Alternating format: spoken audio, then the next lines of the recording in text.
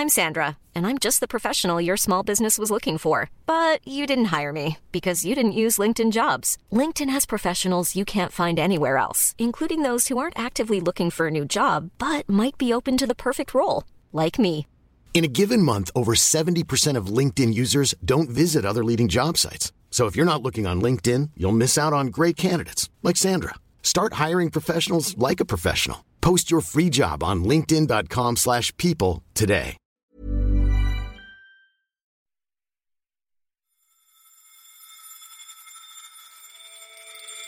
You're listening to Money Talks from The Economist, our weekly podcast on the markets, the economy and the world of business.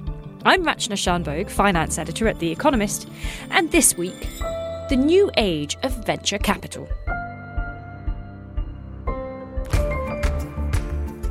The business of funding startups is booming and is itself being disrupted by a flood of both new capital and new competition. Venture capital is no longer embodied by Silicon Valley investing in its own backyard. It is powering up-and-coming ideas across sectors and around the world. And though all this investment brings its own risks, it holds the promise of ushering in a new wave of global innovation.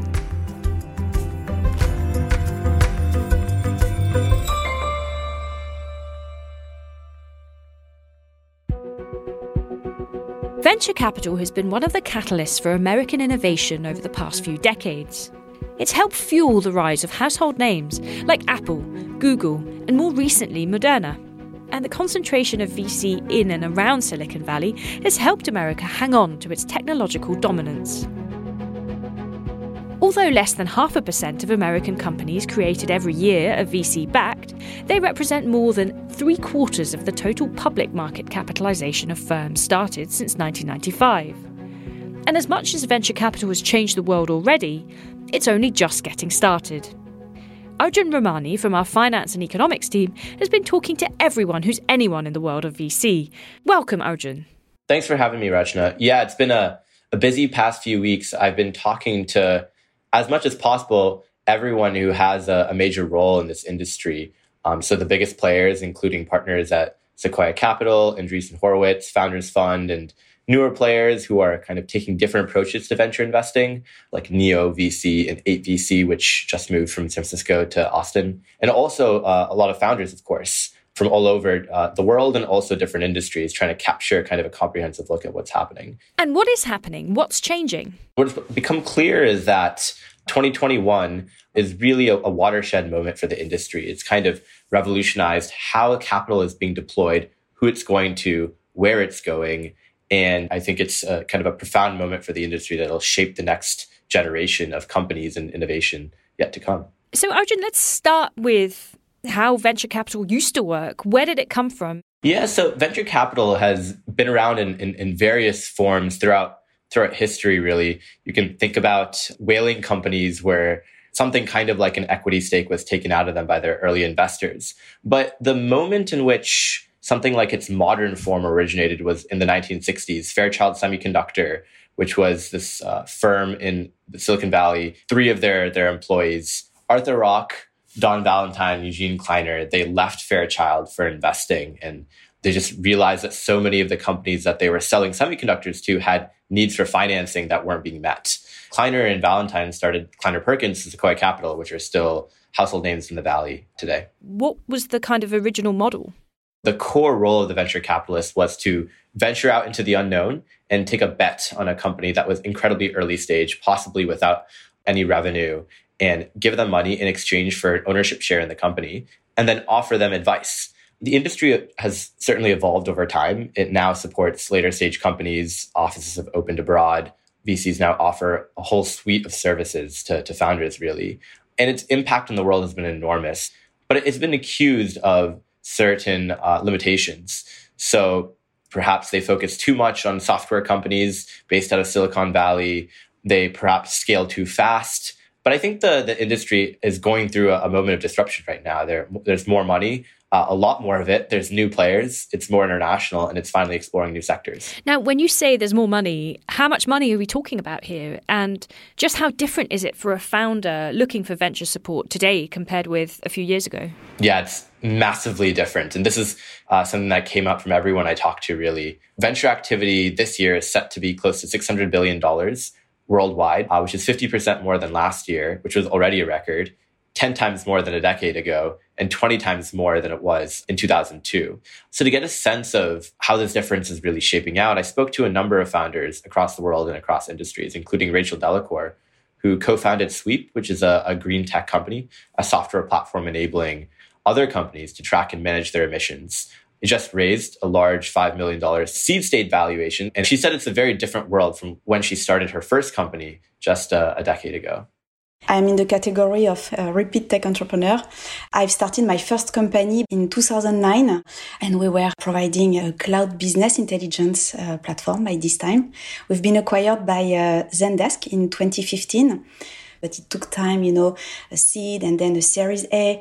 And this Series A, we were celebrating it in 2013. It was 3 million euros. Wow, Series A. When I see the amount of seed, even pre-seed today, almost the same. It's crazy, yes. In less than 10 years, for European tech companies, the landscape has drastically changed. There is so many more VCs, just overall, so many more new VC funds. They are investing right now much more money, much more earlier in our journey. And she's not alone. So the average seed stage valuation for an American startup in 2021 is about 5 times its level in 2010. Arjun, why do venture capitalists have so much more cash to invest? So there are a couple factors going on. So first, the VC industry is coming off a record boom of companies going public. And they've gone public at record valuations, which has really filled venture capitalists and investors' pockets with cash. They're looking right back at venture capital for the next round of spending money. And why has it done so well? Well, really for an entire decade, investors have been moving more and more money into venture capital. This is largely due to low interest rates across the world. So asset managers can no longer put their money in bonds, and they have to move it into earlier stage companies. But some VCs would disagree that that's what's really going on here. One of the people I talked to is Roelof Botha. He's been in the business since 2003 and is a partner at Sequoia Capital, where he leads its business both in the United States and Europe.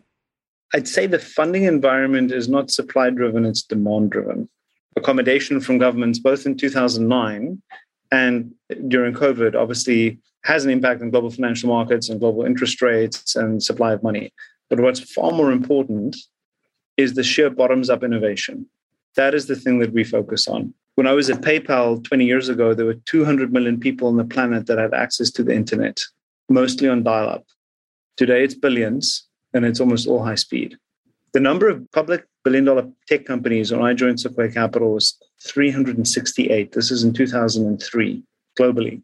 Today, it's 1,200. It's increased threefold. The number of public tech companies worth over $10 billion has gone from 59 to 267. That's a fourfold increase. Technology is infusing so many different sectors and redefining so many sectors. And that's what's interesting. And that leads to funding to enable these businesses to come to be. So I think monetary policy probably has an effect on what the valuation levels are. Public asset prices have a cascading effect to private. But I don't think people start companies because of the availability of cash. But what's really interesting this time around is that the type of investor piling into venture capital has changed just as dramatically. So surprisingly, so far this year, only 3 of the 10 biggest venture investors by assets under management have been the traditional VC firms that we think of. Instead, deals have been led by what we call non-traditional investors. This would include entities like private equity shops, hedge funds, pension funds, and the like. And their activity is set to nearly double this year, which would be about 45% of global activity, up from about 20% in 2002. Here's Roelof Botha again. If you think about it, nature hates a vacuum. And so when returns are good in any asset class, additional capital should flow into that asset category. It was very hard to raise venture capital in 2002 because the returns were terrible in the 99 vintage. And so arguably there was an underfunding of technology opportunities just as Web 2.0 commenced. And maybe now it's gone the other way. I don't know for sure because there's so much opportunity to be had. But when you have a high returning asset class, it's natural that people want to spend more money there. I mean, you have $16 trillion globally that are sitting with negative nominal yields. I mean, if you're a pension fund facing that situation, look, it's natural for you to try to find yield somewhere because you have liabilities that you have to meet. So I do think money will chase returns, but there's a big difference between transactional capital and business partnership, which is what we offer. One notable new investor in the last several years is Tiger Global Management, which is called a crossover because it straddles the public and private markets. And they've really disrupted the industry, essentially moving faster than any other VC fund. For instance, that they've been known to come to meetings with a term sheet in hand, which basically means they're willing to make an investment within 10 minutes of meeting a founder. What does this flood of capital and this flurry of new interest mean for the types of ideas that are being funded? I think what's happening is because the new players have the ability to evaluate software companies in a way that they weren't before, because there's just so much data out there and you don't even need financial information. The traditional bread and butter of venture is getting much, much more competitive. Some people would even say it's commoditized because it doesn't require the same unique skill that VCs are known for. So what some of the traditional players are doing in response is they're broadening their focus to newer sectors that are less understood. For instance, crypto is undergoing a boom. Green technology like Rachel Core Sweep is a good example of this. Biotech is another example. So one founder I spoke to was Maria Hutsu Dunford. She runs LifeBit, which is a big data company working in genomics to improve drug discovery. She started in 2017. In September, they raised a massive 60 million Series B round, led by none other than Tiger Global. So I asked her to what extent she feels this inflow of resources has changed what it's like to operate a more R&D intensive company like her own. Yes, 100%. There is much more money in the market right now, and also venture capitals play in a more international and global way. They have become easier to reach. They have become less risk averse to invest in companies that reside outside of the US, or if you like, outside of the major investment hubs across the world.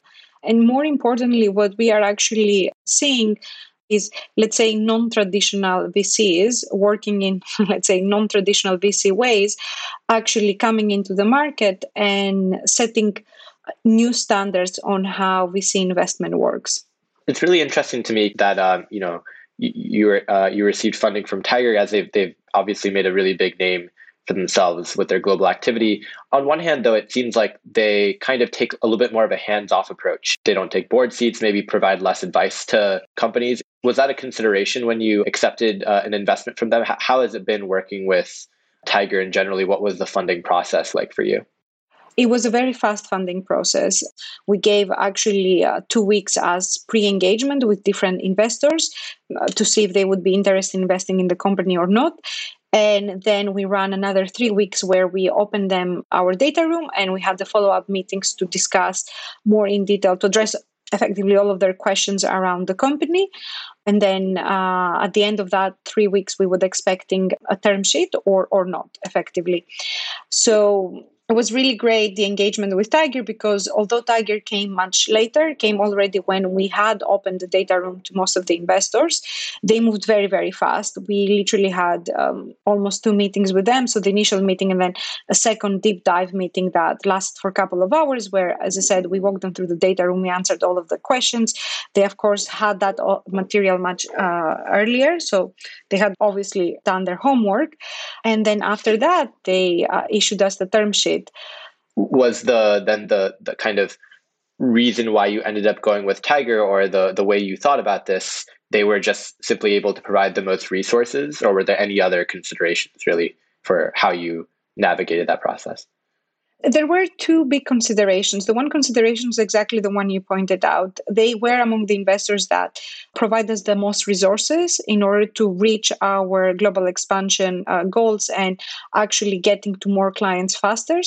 And the second reason, to be honest, is that, and this might be just a personal point of view, but a lot of the investors that we're interacting, and the more traditional way of investing involves quite a lot of emotional thinking and investors asking themselves, what does this means to me? And how do I feel about this? And how do I feel effectively about the risk that I'm taking? Where Tiger brings this new way of venture thinking that comes mainly from the investing in public markets and stock market. So it's very data driven rather than emotional thinking about how do I feel about things. And we really like that. I personally really like that about Tiger.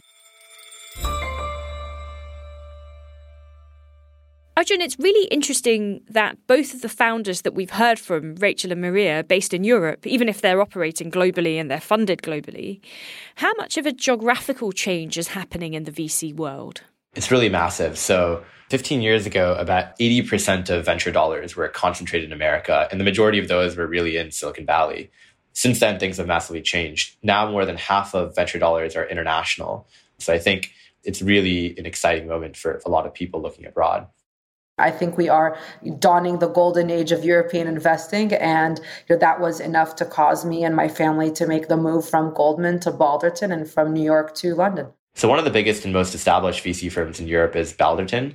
I talked to Rana Yared, who is one of their partners, and just moved there last year, having run a fintech team in Goldman Sachs. I asked her what convinced her to make this shift. Some of it is just the passage of time. So the first vintage of very substantial European companies were founded between 10 and 15 years ago. Those companies have had exits. They have created wealth and angels. Those angels have then reinvested in the ecosystem. And we now have, what I'll term our own tribes here in Europe. Groups of people collected in major cities where one of these, early European successes was founded, now reinvesting in the ecosystem of that particular city. It is a couple decades behind what we saw in Silicon Valley, but that's actually the same exact phenomenon. And so now you have the Spotify tribe up in Stockholm. We think we have our own Go Cardless and Revolut tribes in London. There is a group around the rocket internet companies in Auto One and Zalando in Germany. And we've also seen the rise of fintech in Paris, really as part of the repatriation of French nationals back to Paris as a direct result of Brexit. Really, I think what VCs are sensing is that there's just massive opportunity in new markets to both import ideas that have been tried and tested in America, but also there's a lot of frontier innovation going on.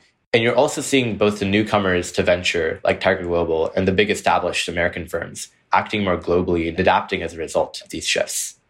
Thank you, Arjun. That's all really interesting. And we'll get more into what traditional venture capitalists are doing to stay ahead in this new world in just a moment.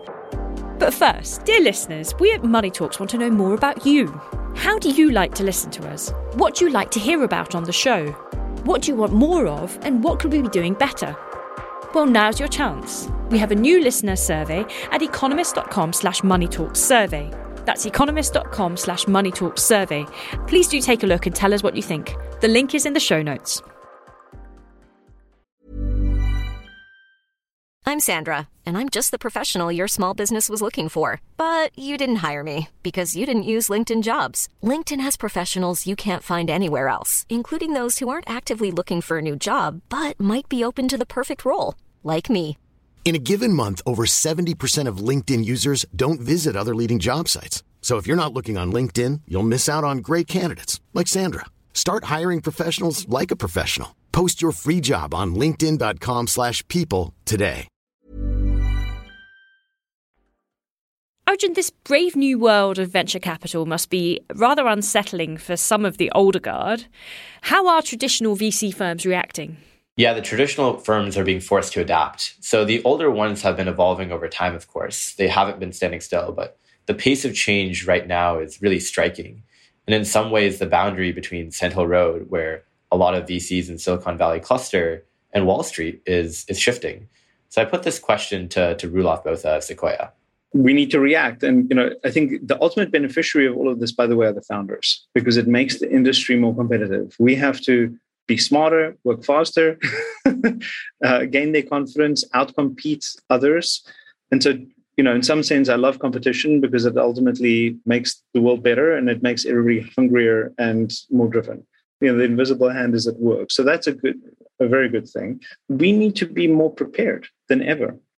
One of the things that Sequoia is doing that is really interesting is they're extending their support to companies at much later stages in their evolution. So normally venture funds have a 7 to 10 year timeline. So after investors put their money into startups, they have to go public or liquidate within a certain period of time. And then the VC fund will give their shares or cash back to their end investors. But Sequoia's new play, which is called the Sequoia Capital Fund, will allow them to avoid these types of arbitrary cutoffs. When we were involved with the company from the seed stage, from the time that Airbnb had 3 people, from the time that Natera had 2 founders, not a line of code, when the Stripe brothers came to us with an idea and they too had not written a line of code, we get involved at that early stage and we help these companies find product market fit, develop business models, recruit management teams, navigate crucible moments on the way to becoming an enduring business. Why should the IPO be an exit? We approach the IPO and they say, you're going to have to leave the board. But I've been involved with you for a decade helping you build the business. Like, why should I have to get off the board? Because the norm is that investors get off the boards and then distribute their shares. So we don't want to do that anymore at Sequoia. We want to retain that association with our winning companies. We want to help them build even bigger. And we want a way to hold on to those shares because there's a lot of gain to be had. And our LPs are great causes. They're foundations, endowments, and nonprofits. We're doing them a disservice if we distribute too early. So when he says LP, he means limited partner, or the institutions like pension funds, endowments, and so forth, who put their money into venture capital funds. Do the traditional big VC firms have an advantage through sheer scale as well? Yeah, certainly. There are certain types of services that VCs provide increasingly that benefit from these economies of scale. So an example comes when I talked to Ben Horowitz, who co-founded Andreessen Horowitz. They have a large network of contacts that they help founders with, for example, introducing them when they're looking for new customers or looking to hire important players in their development. And they also offer a suite of services to companies ranging on all kinds of things like diversity and inclusion policy, crypto policy, marketing.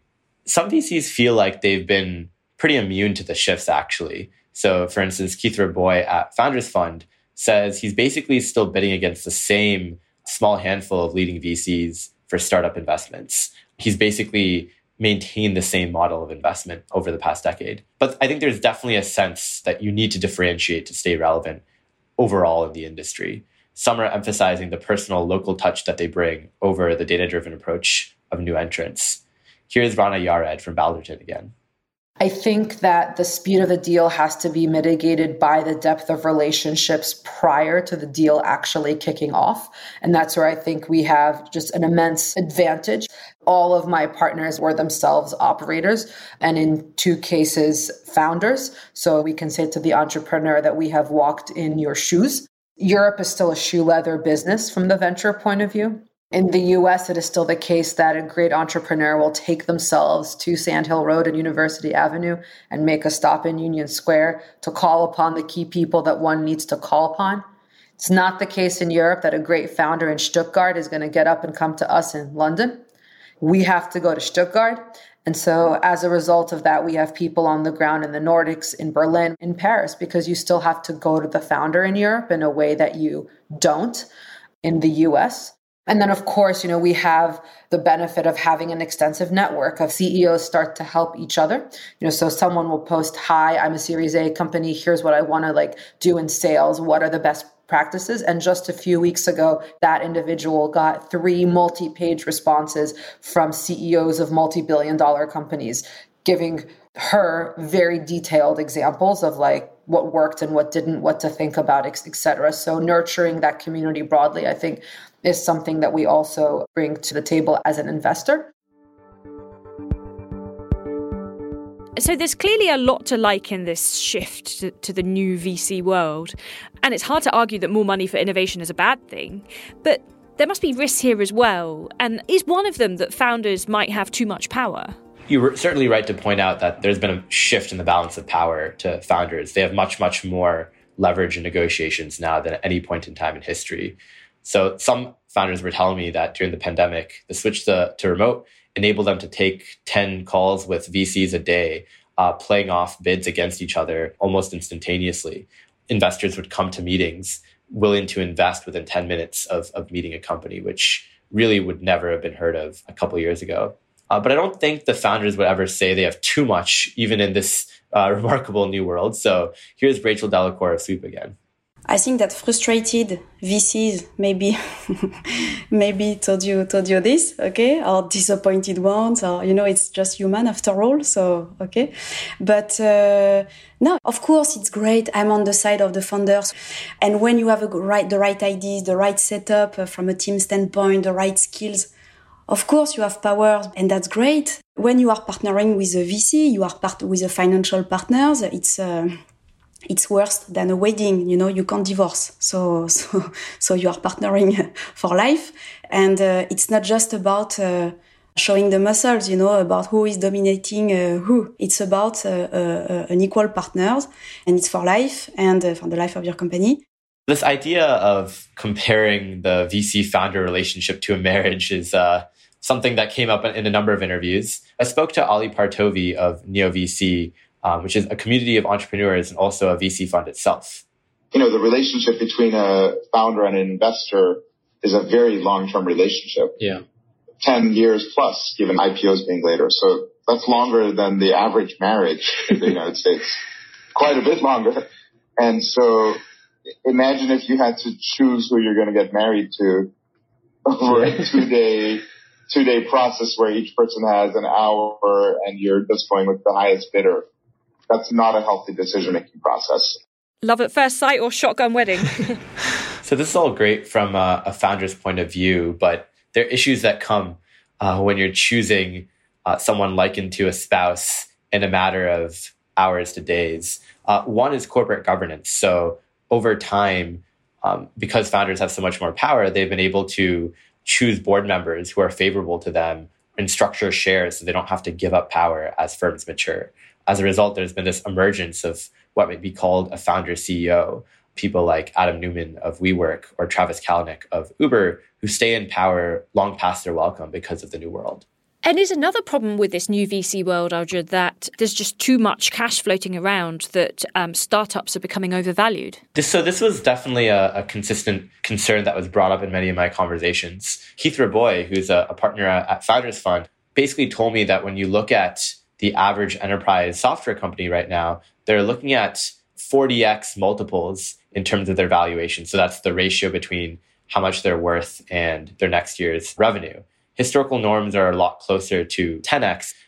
So arguably those justify maybe that this is this kind of new world of VC and the laws of physics have changed. But he also says there was a strong case that this should really be regressed closer down to 20x and everything has been overpriced. But not everyone agrees with this. So Ben Horowitz and Andreessen Horowitz argued that it's really better that too much stuff gets funded rather than really innovative, important companies like Moderna don't get funded because they just have so much social benefit. I also think there's a sense that though people might be overpaying for some startups, that's outweighed by the opportunity. Here's Rana Yared of Balderton again. An equal worry of mine is what I'll term like precision without accuracy. So by that, I mean, it would be precise to pay, $100 million for something. The going price is $120 million. Is that 20% too high? Yes. But do we think this is going to be a 10 billion company? Yes. So while it's imprecise to pay the 120, it is indeed accurate to do so because you're talking about a very substantial opportunity. And so it's a very delicate balance. But the market ebbs and flows. I'm sure there'll be like a local low, off the high that we're currently in. But from a trajectory point of view, we're looking at increased digitization and technology usage, not the reverse. So there's an aspect of the venture boom that is cyclical. It reflects low interest rates, and interest rates won't stay low forever. What do you think the future holds for the industry? I'd say the first thing to start with is that, as I said, a lot of this has been driven by the funding environment, the low interest rates, and the record amount of money sloshing around. So if markets tighten, which is not an unreasonable possibility, then it's possible that some of these new entrants and a lot of the cash coming in slows. But at the same token, venture has just outperformed most other major asset classes over the last decade. It's been the top performer in the last half decade. So I definitely think that a lot of these new players are going to stay, even if the funding environment shifts a bit. A consistent theme across people I spoke to is there's never been a better time in history to start a company, and now it's worldwide. It won't be as profitable for venture firms than the past generation of VC because of all these new entrants. But at the same time, because there's so much experimentation going on right now, right? New geographies, new types of companies, different sectors. It could be even more dynamic for innovation as a whole. Arjun Ramani, thank you very much. Thank you.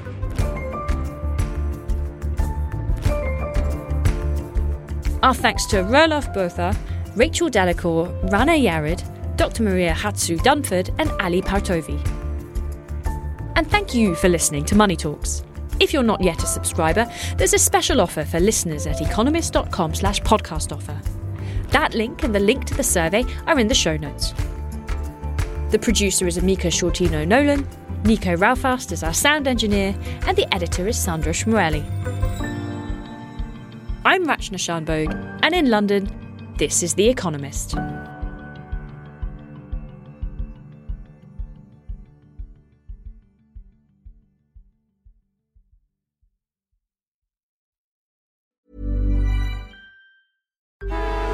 Traffic jams, tailgating, pile-ups.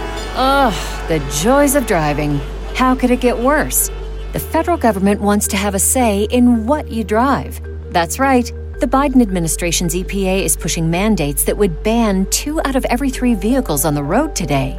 Don't let Washington become your backseat driver. Protect the freedom of driving your way. Visit EnergyCitizens.org. Paid for by the American Petroleum Institute.